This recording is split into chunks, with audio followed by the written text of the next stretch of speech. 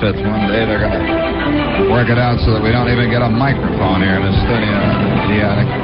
Hey, thank you. Bring it up there, Big Charles. Have they turned the transmitter on? It's the second time this month. Look at the regular. George. Cheap jack. Oh, are we on the air? Oh, hello, everybody out there. It's certainly good to see all of you. Idiots. Knaves. Boobs. That's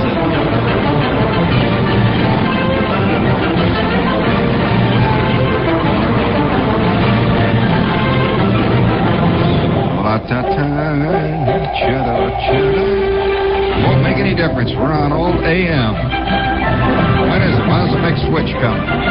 You know what they call AM, don't you, in the business? Antique modulation.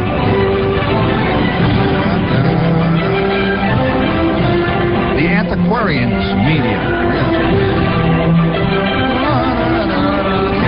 That's really what they do. That's what they call it, you know, on ham band. Still working AM. We'll be down here in the police calls till the snow covers us all.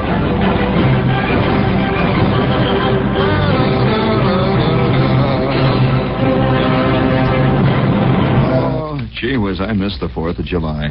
Hi, George. Hey, would you please... No, Lee. Would you run down there quickly, and you'll find on my desk, if you will... No, don't look bugged. You listen. Now, down there on the desk, there is a piece about Philadelphia and its 4th of July fiasco. You'll find it also there with a picture about it. Hurry, scoot. You know, I missed the 4th of July. One of the great things about the 4th of July is that nobody ever listens to the radio. And you can come on, you can do stuff you can't do any other time of the year. There are two holidays. Yeah, oh, yes. No, believe me. That the minute you start getting people listening to you in any form, when you start writing, you start doing tap dances, or you become a politician, then you have to play upon the chords of human compassion and human fantasy. Well, you do, yes, sir. You have to start saying everything's going to be all right in one way, shape, or form or another. And that one of the things I like about being on the air on Christmas or on New Year's, or particularly really big holidays when everybody goes vaguely ape and doesn't show up, and everything shuts off, the world stops. Do you know that the holiday concept itself is fascinating? I mean, just the idea of a holiday, that they find the holiday concept is a thing which is very operative among the most primitive of tribes. And as a matter of fact, the more primitive the tribe, the more holidays it generally has. You know this? Yeah, think about it for a minute. Oh, some tribes have been on a holiday since late in the Third Ice Age. And they find every day to celebrate something, you know, big celebrate the time the branch fell on Og, the great, tribal chief, and they celebrate that. Then they celebrate the time somebody picked the branch up off of Og, and that's called the branch removal day, and they celebrate that by eating drumsticks or beating on their wives' heads or something. There's all kinds of ritual. Rituals are very important, and since the 4th of July is a big holiday for us, that's why I like being on the radio the 4th, because nobody hears you. You can say all kinds of stuff. I'll guarantee you that there isn't one out of 500 people listening tonight who heard our show last night or even knew it was on, or even knew that radio continued, which is great. Fantastic. Which I enjoyed. As a matter of fact, that's also the value of being on late at night, too. One of the good things about there's a myth among radio that people only listen in the morning, when these dynamic, hard-hitting guys so relentlessly and fearlessly give you the time. And they never chicken out about the weather. They come out real truthfully about it. They just lay it out. It's truthful, dynamic, hard-hitting radio. Of course, late at night, you can just go on and on. In fact, I remember discovering this principle one time. Have you noticed that there's definitely a two-pronged, how shall I put it, a double standard would be a better way to put it, a two-pronged morality that has to do with, be careful, that's a loaded word. I understand that they're planning a remake of the 10 Commandments. And, of course, it's in keeping with the new drive-in philosophy, which you have to watch a movie through the rain and through a lot of beer cans and stuff all the time. And so, yeah, they're tailoring movies now to drive-ins.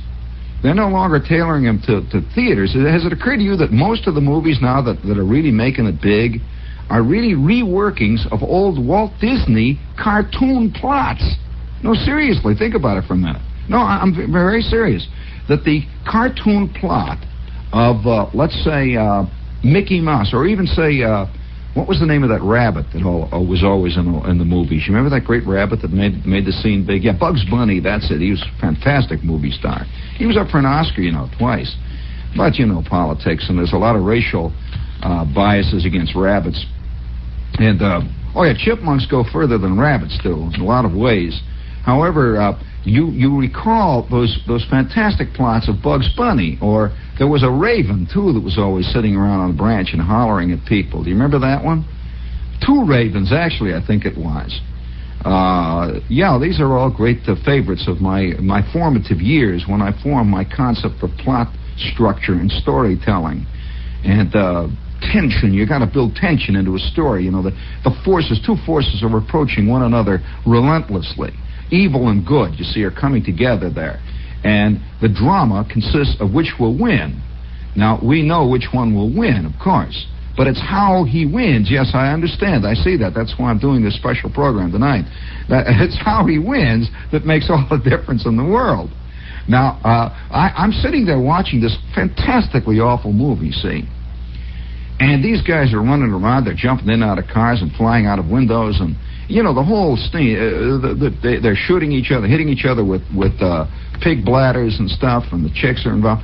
And I'm being nagged by a sense of recurring familiarity. I have seen this before, and yet it's a dynamic, hard-hitting picture that hasn't even been released yet. I can't have possibly have seen it before. And about the 3rd or 4th reel, and I find that in general, the more that the film people are working the cute shtick, there's a new business called the cute shtick, in which practically everything is a takeoff on something else. Well, the trouble is that when you have seen the 3rd takeoff, and takeoffs begin to be takeoffs on a movie which was a takeoff on another movie, which was originally conceived as a burlesque or a farce, it's getting pretty rarefied. It's like counting the number of angels that danced on the head of Peter Sellers' stick pin. Hey, that's pretty good. Hi, George. A little philosophical funny there, didn't I? But nevertheless, it gets pretty rarefied, and I find they are tremendous soporifics. I find that about the 3rd reel of a James Bond movie, it starts with my left foot. It starts, I feel that little prickly feeling all up and down the feet and the calf, and my knee starts going to sleep. The next thing you know, I'm immobile. And the only thing that keeps me going are the licorice, the little root beer babies that I take to movies often. Once in a while I play with them, and I line them up on the chair next to me, and I talk to them. And, I try to keep up a semblance of human relationship. And it's not very easy when you're watching a James Garner movie. He's painted orange, and he's running around chasing Doris Day, and they're both pretending they're 18, which is not easy to do. I mean, consider, with the problems that are evident on the wide screen, it's very hard to do a lot of these things, and I appreciate that. It's just the way I appreciate a good tightrope walker. Well, I know it's not easy to do that, 400 feet up in the air, tightrope walking on that thing with 6 inches of water in it. It's about as hard as to watch Doris Day playing 18. That's very hard. It's not easy. It's dangerous. The thin line between credibility and laughability is a very thin one. And the other night, I'm in a Joseph Levine movie, and they are laughing. I'll tell you, that is a legend, that picture, already. That ain't the kind that Mr. Levine thought it would be. However, maybe he did. I thought that the Oscar was a gigantic put-on, the worst movie ever made. But then he topped it. And so, you can never figure tomorrow's disaster, basing it on yesterday's fiasco. That it's ever upward. Has it occurred to you that progress is made even in the bad sense? That we like to think, of things get better. Well, things that are worse also get worser.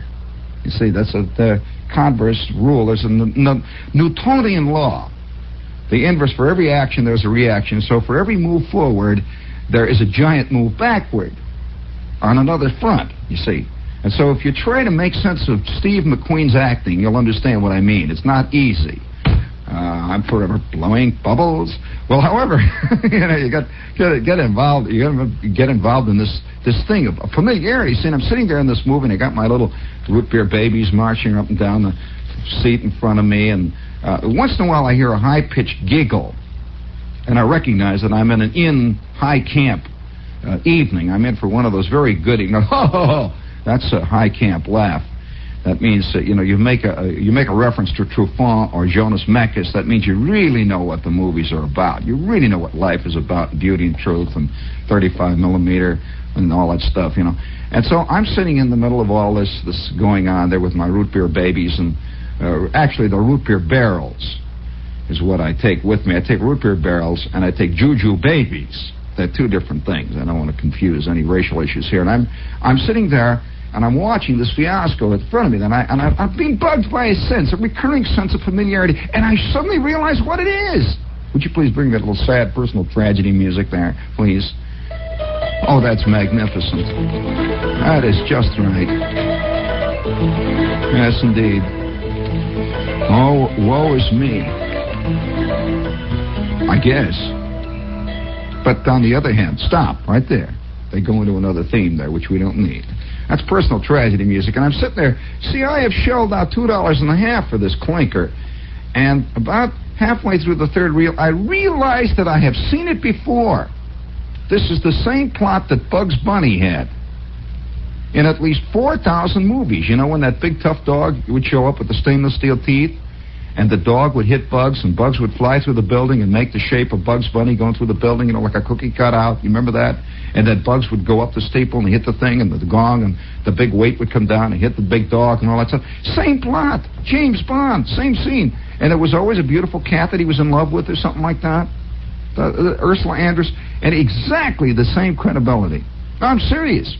And I have a theory now that we adults who grew up digging the most important thing of all that we dug, personally, the thing that I really went for all the time when I would go to the movies as a kid was the cartoon.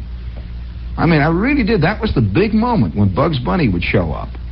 And, what was the one? There was some kind of a parrot or something that ran around. Remember that thing with the big red crest? What was his name? Woody Woodpecker. Yeah, that's right. See, I got my antecedents correct here.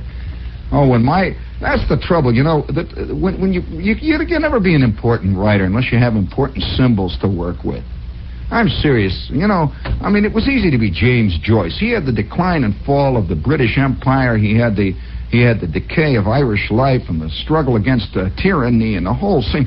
What are you going to do when your only symbolic antecedent is Bugs Bunny and Woody Woodpecker, and not to mention Johnny Weissmuller, and those are the American symbols, you see. And so, you wake up an American at 3 o'clock in the morning, he's liable to say, "That's all, folks."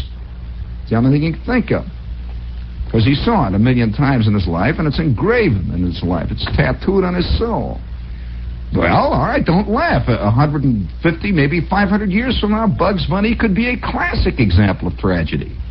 I doubt whether much when these guys are sitting around in the theater in Athens, and they saw Electra show up for the first time. This guy wrote this play, see, and somebody thought it was about Con Ed or something. And they're sitting there, and it comes on, it's Electra. Where do you think they got the word electricity, smart guy? Electricity did come from Electra. And why? Well, if you have ever run into a chick who was anything like Electra, you'll understand why they named electricity after Electra. I'll tell you this. Oh, I've dated a couple of Electras in my time. Hi, Georgia Rooney. Yeah, well, a couple of Carmens, too. But nevertheless, were these people sitting around in the theater there in Rome and they saw Electra for the first time? Did they know that it was a classic? No. I mean, they thought Orestes was kind of a weak character. And they thought it was kind of rotten for Euripides to write all this stuff about the Queen. But outside of that, it wasn't considered a classic. Everybody went. They bought tickets, first night tickets. It took a long time for us to come along and said, "It's a fantastic tragedy." Well, Bugs Bunny could be just as classic 500 years from now. They could be running these off, in philosophy classes. Tells a lot about our time, because this is the stuff that people went ape over, in the 20th century. Sure, you sat there. It was totally without any self-consciousness. Bugs would come out there and he'd hit somebody in the head. They'd hit him on the head. He'd run around. And you notice in Bugs Bunny, almost invariably evil would triumph over good? It was a watchdog he beat. Remember that. And Bugs was out to steal the carrots. Remember that, friends. So, you see, in the serious movies, good won, or what ostensibly passed for good. Sure, in the end, Jimmy Cagney always won if he was a good guy. If he was playing a bad guy in the movie, he had a black hand and he got plugged. But he got plugged with style in the end, you see. And Spencer Tracy would look down and say, well, I'm sorry, Chief. I'm really sorry. And Cagney would die. But we know that good triumphed. That was for the adults. Well, the kids would sit there and watch that crummy woodpecker. That was a rotten woodpecker. Did you ever see that woodpecker? Listen, he had a soul that was withered and shriveled. He was a rotten one. And I keep remembering that there were a couple of cartoons that never made it because good always triumphed. Mighty Mouse. Kid stuff. Mighty Mouse. That never made it, Mighty Mouse never made it at all. It only made it when people write camp stories about it. But the stuff that really went over was when Woody Woodpecker would show up on the screen, and you knew this crummy little rotten bird, this decadent little bird, this evil bird that was sitting always up there and yelling and screaming, hurling obscenities. Well, the way he did it, of course, you'd go, and you didn't know what he was saying, but you could imagine what he was saying. The way, by the look in the eye, he'd hurl these things out. He won in the end. Did you notice that? Okay. Speaking of that, this is WOR AM at FM New York. Hit our wine spot. After having slaved for years to make a Cinzano vermouth, our people, our beloved people, their feet purple from jumping on the grapes, their eyes cross-eyed from sorting herbs, just such Cinzano sweet vermouth would make a nice drink. And the men, called nasty names by their Italian neighbors because they let the Frenchmen make a Cinzano dry vermouth. But they knew in their bursting hearts that the French grapes were dry. Oh, the toil and the sweat and the purple feet. And for what? For what? After all of that trouble, what do you know about Cinzano? That we make ashtrays. Americans. That's some gratitude. Imported by Shefflin & Co., New York. I like the purple feet.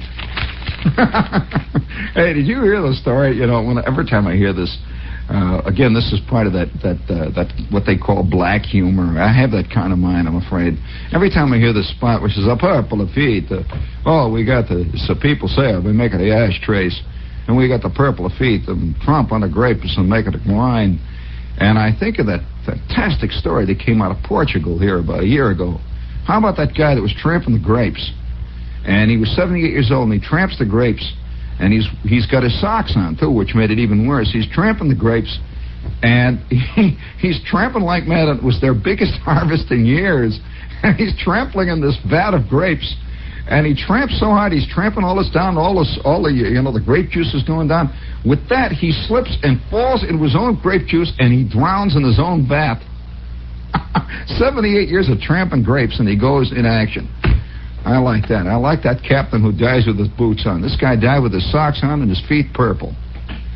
And 6 feet of cheap Portuguese wine. I'm sorry. I've got to. There's a lot of reasons, a lot of things that go back to our original antecedents. And first, why do you think they call the electron? They could have called it George, Serious. Hardly anybody knows that the classical Greek tragedies, which really were very important to the early days at the time, most of the people who were educated, I'm talking about in the early 19th century, when the Industrial Revolution really got off the ground. and got on the stick, and they were working on all kinds of things. The windshield wiper was on its way, and the electric can opener, and all these fantastic creations of our day, which really have made life just a one long song. All this stuff was coming, and those people of that time were people who were schooled. Everybody who went to school in the 19th century was schooled on the classics, definitely. I mean, by the time a guy was 6, his early reading, really, even the primers were written in classical form. And by the time a guy was in 8th or 9th grade, he had read Julius Caesar. I'm talking about good schools. And by the time a guy was in what we would call maybe a sophomore or junior in college, he was quite fluent in Greek. And they were all hipped on the Greek classics. And so a man working in a laboratory, when he immediately makes a new discovery, he thinks in terms of the classical world. That's why almost all of the constellations, the discoveries in astronomy have Greek connotations, have classical connotations. Have you noticed the first thing we do when we discover a new rocket? We don't call it Murphy. No, we don't. We don't call it Elvis. What do we call it, huh? Mercury, that's right. Zeus. Yeah. We got sure, Nike. These are Greek classical concepts, So all around us, we have the results of the Greek world, the Greek tragedies and the Greek. Hardly anybody, though, incidentally, is I notice is controlled by Greek comedy. No one would ever think of calling a rocket Lysistrata. They just don't, or the birds, or the frogs, or out of Aristophanes. We think always in terms of thunderbolts. And so, naturally, the first guy that sat around, he got this jar. Now, how did it work? All right, the guy's got this jar, and he's got this pickle juice in it, see? And he's got an old copper spoon in the pickle juice. And he's sitting around, and he says, I wonder why that copper is, look at it, it's acting funny there. He's talking to his assistant there. He's acting funny. And he's also having trouble with a chick at the same time. This is a constant running theme throughout man's existence. After all, you've got to admit that they had a lot of trouble with Electra, and that was a long time ago. That was long before Baby Jane Holzer. That was long before contemporary Phyllis Diller types, the loud, frantic woman. Electra was the original Phyllis Diller, as a matter of fact. She was actually the original Barbara Streisand, if the truth were out. However, they're sitting around there in the laboratory. It's 1810, and it's a Fred Steinmetz or something, and he's got the classical education going, and he's got the pickle jar, and he's got the thing, and he's got the pickle juice, which is composed of vinegar, which is an acetic acid. You understand that I'm being technically correct here. You're following there, Dad? All right, he's got the copper spoon, see, and he's looking at this thing, and he says, it's funny how that copper, look at it, it's getting funny, Charles. Look at it, it's beginning to get green. And somebody says, it's oxidizing. He says, oxidizing? That hasn't been discovered yet. Does not oxidize in the pickle juice until we discover the whole process of electrolysis. And he says, electrolysis? That hasn't been discovered yet. He says, oh, that's right. Well, now let's go back to the start again. See, inadvertently, he had made a reference to Electra. Electrolysis, Electra. The process of electrolyzing. Look it up in your book. It's very good. That's exactly what Electra did to the kingdom, She really ionized it. All right? You follow how it comes around? So the guy says, by George, that reminds me. And look at that. The spoon is falling apart, and he says, there must be something moving between that. Let's call it the anode. The guy says, anode? What does it mean, anode? Well, all right. Anode has a Greek antecedent. Look it up. Okay. He says, well, let's call the one on the right the anode. And that's later called plate. Later called expensive by your TV repairman. And so we're getting, I don't know, this is a very subjective tour through history and science. And so he says, let's call the one on the left the negative pole. We'll call it the negative pole. He says, why is it negative? He says, well, because it's on the left. Everything on the left is negative. He says, wait a minute, that's a political theory which will not come into being until Marx. He says, oh. I said, well, it's on the left, and since I'm right-handed, that must be the bad side, so we'll call it the negative side for want of a better name. So you got the negative and the positive. The positive is on the right side. Got it? Okay. He said, must be something going between them two. And his assistant says, those two. He said, oh, that's right. He says, I'm no longer living in Griffith, Indiana. It's between those two. Those two plates, the negative and the positive. He said, I see, but look at it. It's causing the decay of the copper spoon, which you got from a souvenir of the World's Fair of 1802. Yes, it is. Sir, I shall call that process electrolysis. He says, why? He says, well, it's knocking everything down. It is. Look at it. It's falling apart. See, they didn't discover ions. They didn't know where that stuff was going. Actually, it was going into ionization. It was later floating around in the pickle juice there. And if you drank it, it turned your insides green, I'll tell you that. And sent the old blood cells humming.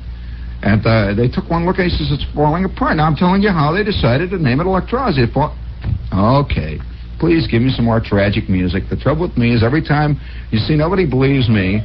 If Clifton Fadiman said it, they'd all nod. And they certainly would.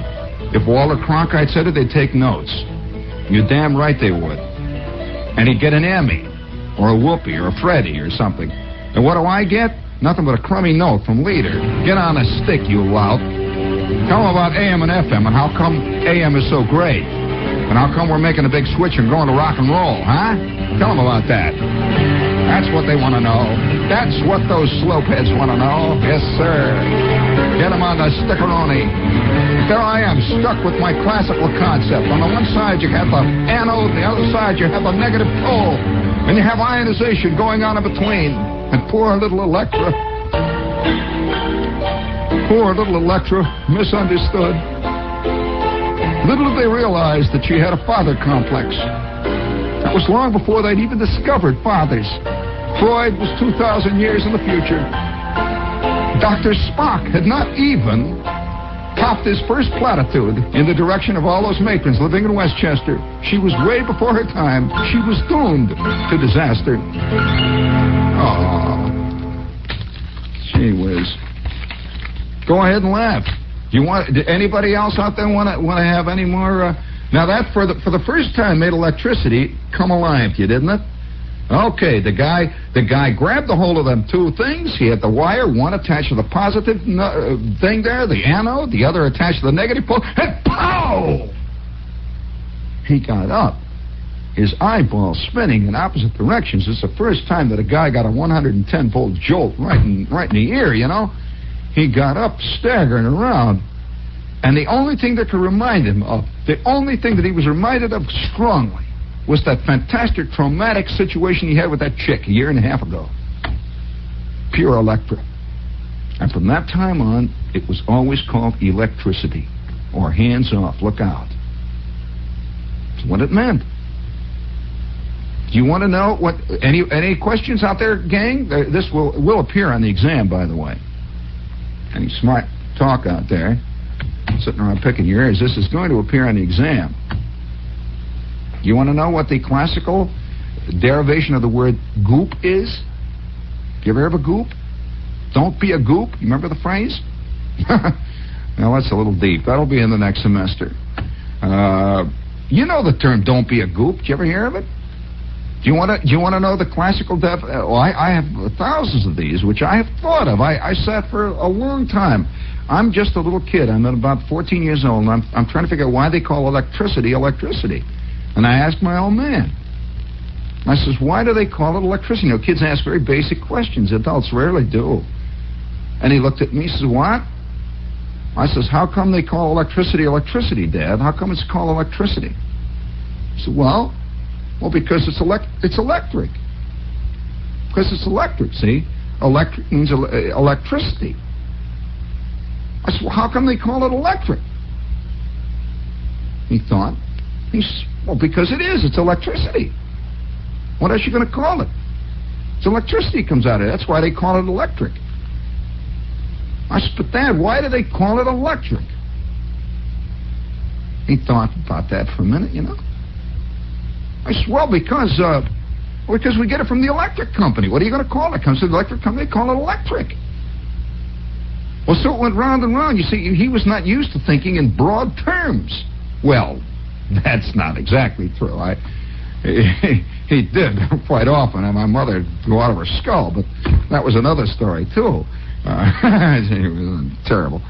I mean, if you think Vladimir Nabokov can play around with words, listen, I can give him spades and trumps and start from the beginning and beat him by 6 laps. Of course, in American terms, not Russian terms. However, did somebody just call up and say they were complaining because they don't think Electra has anything to do with electricity? They're out of their mind. They don't know what they're talking about. Where do they think they got it from? Or do they think Electra was named after electricity? That's probably true, most people. What are you going to do? See, when you cut to the core, when you cut to the bone, you are going to have trouble. And I'll tell you who you're going to have trouble with. The academicians. Oh, yeah, invariably. Because the academician is not used to cutting to the core or the bone. He's used to fooling around with the dandruff. Actually is, it's quite true. It's a real problem. I mean, that's called the dandruff hang-up. Now, I'm talking about dandruff in academic terms, where there will be a long, involved discussion, let's say about the Civil War, a long, involved discussion of why Grant went around the left end instead of not going around the right end, why the supplies coming to Appomattox were hung up by Lieutenant Colonel Albert W. Wheeler's cavalry, and they go on and on and on and on, and never once do they ever get right down to the core of it, that these guys enjoyed having this war. That's the way it goes. That's the core. So, of course, quite often when you get to the nub of things, you get into some very deep water, like Electra. Let's go back to Orestes. You notice they don't name anything after Orestes? There's no Orestes chewing gum? I don't know if any Orestes effect. No. Why? Well, because he was a nebbish. You know anything about Orestes? He just fooled around. His chick kept saying, go get him, kill him, blow him up. Get your own man. Go on, blow up the king, queen. Oh, go. Bring down the kingdom. And he kept saying, yeah. And the next thing you know, in other words, the patsy never wins in this world. So if you want to have something named after you, be rotten. No, Electra was not the ideal double date. Although, come to think of it, I've sat across a couple of cheeseburgers from chicks that had that look. They had everything but a cruise on their shoulder. You remember that great scene? Euripides, Electra, what boots this cruise that I carry? Do you remember that? You don't. Why do I remember it? Well, she comes down out of a mountain, see? If you want to hear about this, this Electra chick comes down out of this mountain, and she walks up to this well. And she's got this thing on it. It looks like a big jug, see? She's got this jug. She's got this long black gown, kind of ragged, see? And her hair is hanging down. And she looks out at the audience and says, what boots this cruise that I carry? What boots this cruise that I carry? I, brother, across the sea, whither thou and I revengeful. Well, now that's a good scene. I mean, that goes a heck of a lot further than anything Doris Day has done recently. And she stands out there by the shore of that ocean, and she looks across this fantastic Aegean Sea. See, well, I guess it's the Aegean Sea. It's not Coney Island. And she stands there, and she looks out across the wine dark sea. That's a good phrase. She looks across the wine. Every time I hear that shortstop that plays with the Phillies, I keep thinking of these classical things, the wine dark sea. And she looks out across this wine. Yeah, it's Bobby Wine, for those of you who don't know anything about what's happening.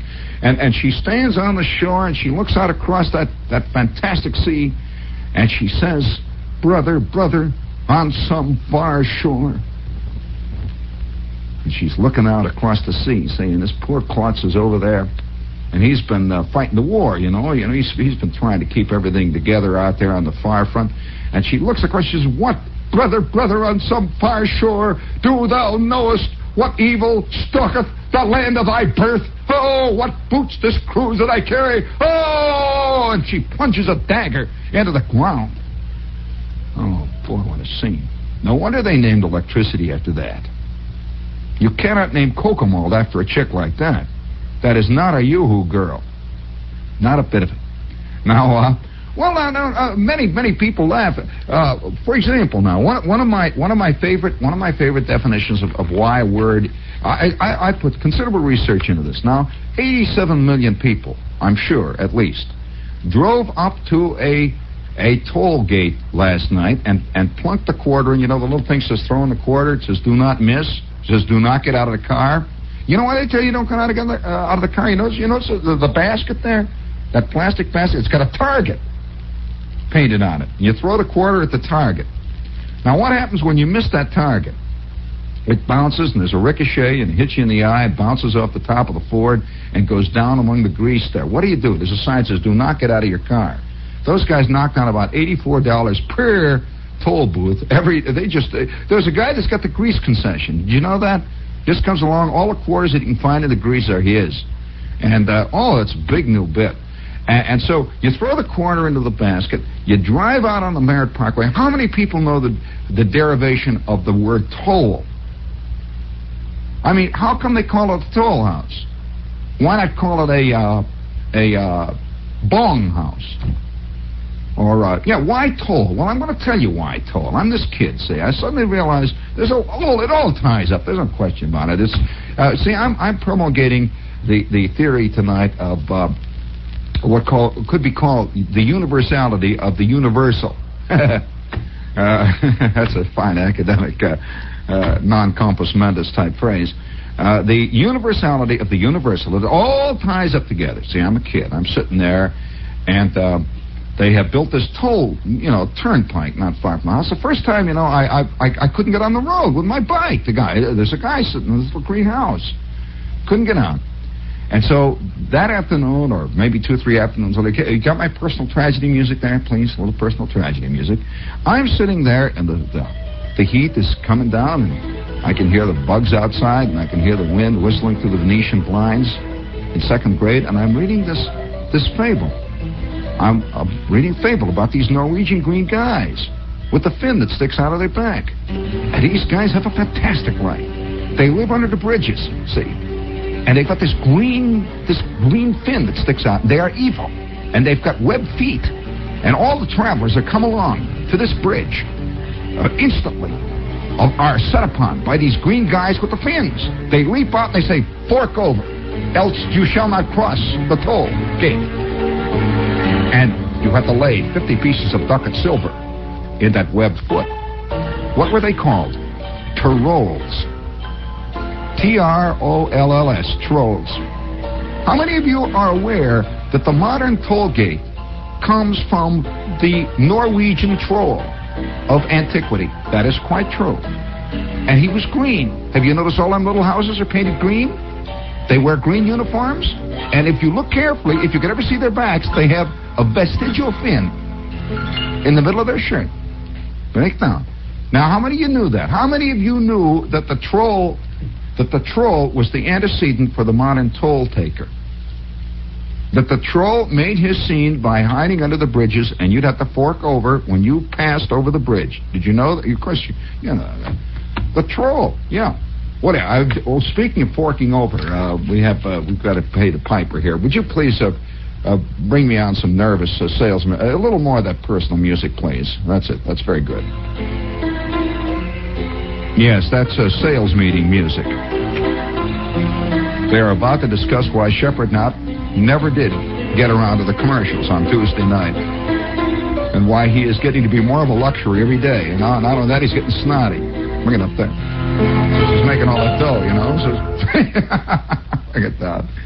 Me and Hugh Hefner, I'll tell you. All right, we've got Rover with us, the Rover 2000. If you would like to be among the only few people in your neighborhood who actually impresses the troll as you approach him, drive up to the next troll house you see in a Rover 2000, a magnificent machine, which could very well... incidentally, do you know that in the early trolls, the work with the early trolls, that if you had a certain stature, if you had a certain bearing and a certain quality, the troll would let you go over free. Have you noticed some guys get through them things free? You don't think that the state assemblyman of your favorite choice pays, do you, when he arrives? Why do you think he's got that little bronze thing in the front? That's to let the trolls know that he's a big shot. all right? And everybody has to have a badge of rank. And in the early days, if you were the Duke or the, a local baron or something, and you arrived in front of those trolls, you didn't just arrive wearing kid tennis shoes. Not at all. That's why you wore ermine around the neck, to let the trolls know who was on the scene. It was like, you'd made it. You went to OCS and you are now an officer, and you got in free. Well, a badge of rank today, par excellence, is the Rover 2000. I am not guaranteeing that they'll let you through the Merritt Turnpike or the Merritt Parkway free when you drive up in your Rover 2000 TC, but it could very well occur if you get a sensitive troll working the meter there. So that's a Rover 2000. If you'd like to see a magnificent machine that really makes it all the way, you send us a note here to Rover, and we'll send you the technical specs and all the details. And my name is Spot, and I'll be sure to get all set in there. Now, hold it there. And you got it ready there? That's Rover 2000. Now, we've completed our commercials. Any of you interested in any other derivations of words? I have several others.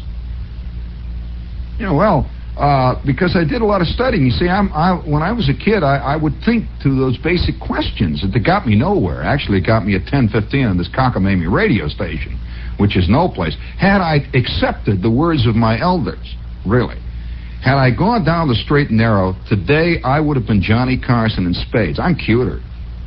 A lot cuter. Oh, sure. Absolutely. And I tap dance better. Did you ever see him try to tap dance? Did you see me tap dance? Listen to Matt back there yelling, because the only thing he relates to are tap dancers. Poor Matt. Pretty sad guy. Well, he likes those guys with the aluminum teeth. He also likes guys with the neon smile, they turn on. I'll never forget being backstage one day when Sammy Davis, I was the MC for a show with Sammy Davis, and he was putting in new batteries. And, that big showbiz smile he's got, he was working it up. Yeah, he works it up. It takes him a good 10 minutes. You know how Mickey Mantle works up with those big lead bats out there? You ought to see Sammy practicing smiles in front of the, in front of the thing. He said, watch this one. Hey, there's no business like show business. There's no. I said, wait a minute, Sammy. Let's start from the top. Let's go from the top. There's a little leer coming into it. Okay. There's no business like show business. I said, now we're warming up. Let's go. And now here he is, that guy you all been waiting for. Here he is. Here he comes out. It's Sammy Davis Jr. Da da da da da da da da da da da da da. He comes on. Hello, folks. Yes, sir.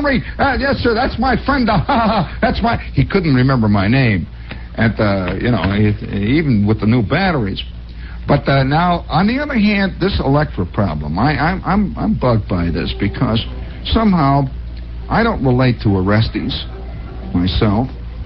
Have you noticed that they haven't named any major phenomena after Hamlet? Well, yeah, he's come see, come saw. He asked questions, to be or not to be. So there will never be a Hamlet effect. There will only be Hamlets. Or more omelets. Well, actually, the only thing that... Are you aware that the omelet is derived from the word Hamlet? And why? Ham and eggs. Well, you don't think which do you think came first? The word ham or Hamlet? Which do you think came first? Do you think in 1597, when Shakespeare wrote Hamlet, or was fooling around with the idea that they had something called ham? No, ham was a biblical phrase. Ham, we could go into this. We don't want to get all involved. It gets very deep and very, very involved, and it's too late at night, and there's too many other things to do, and I can think of 4 of them. So, stay in the bullpen there, fella. One day they may call you. And, of course, the problem is that when you get the call, you walk up to the phone there, and it's Wes Westrom. He says, all right, it's time to go in. You got the soup all warmed up? And you say, yeah. And 30 seconds later, your first pitch is going over the scoreboard. And you discover that your soup horn was warmed up. But it wasn't warmed up to the task that you were called upon to perform. That is tonight's profundity. Enjoy it. It's a hard life, isn't it, friend? Yes, sir. You say electric call? What are you talking about? The phony. Not the real one. Ask her how she spells it. The real one spelled it with a K. Okay? Oh, here comes the man. Hey, man, I got my teeth wired for sound.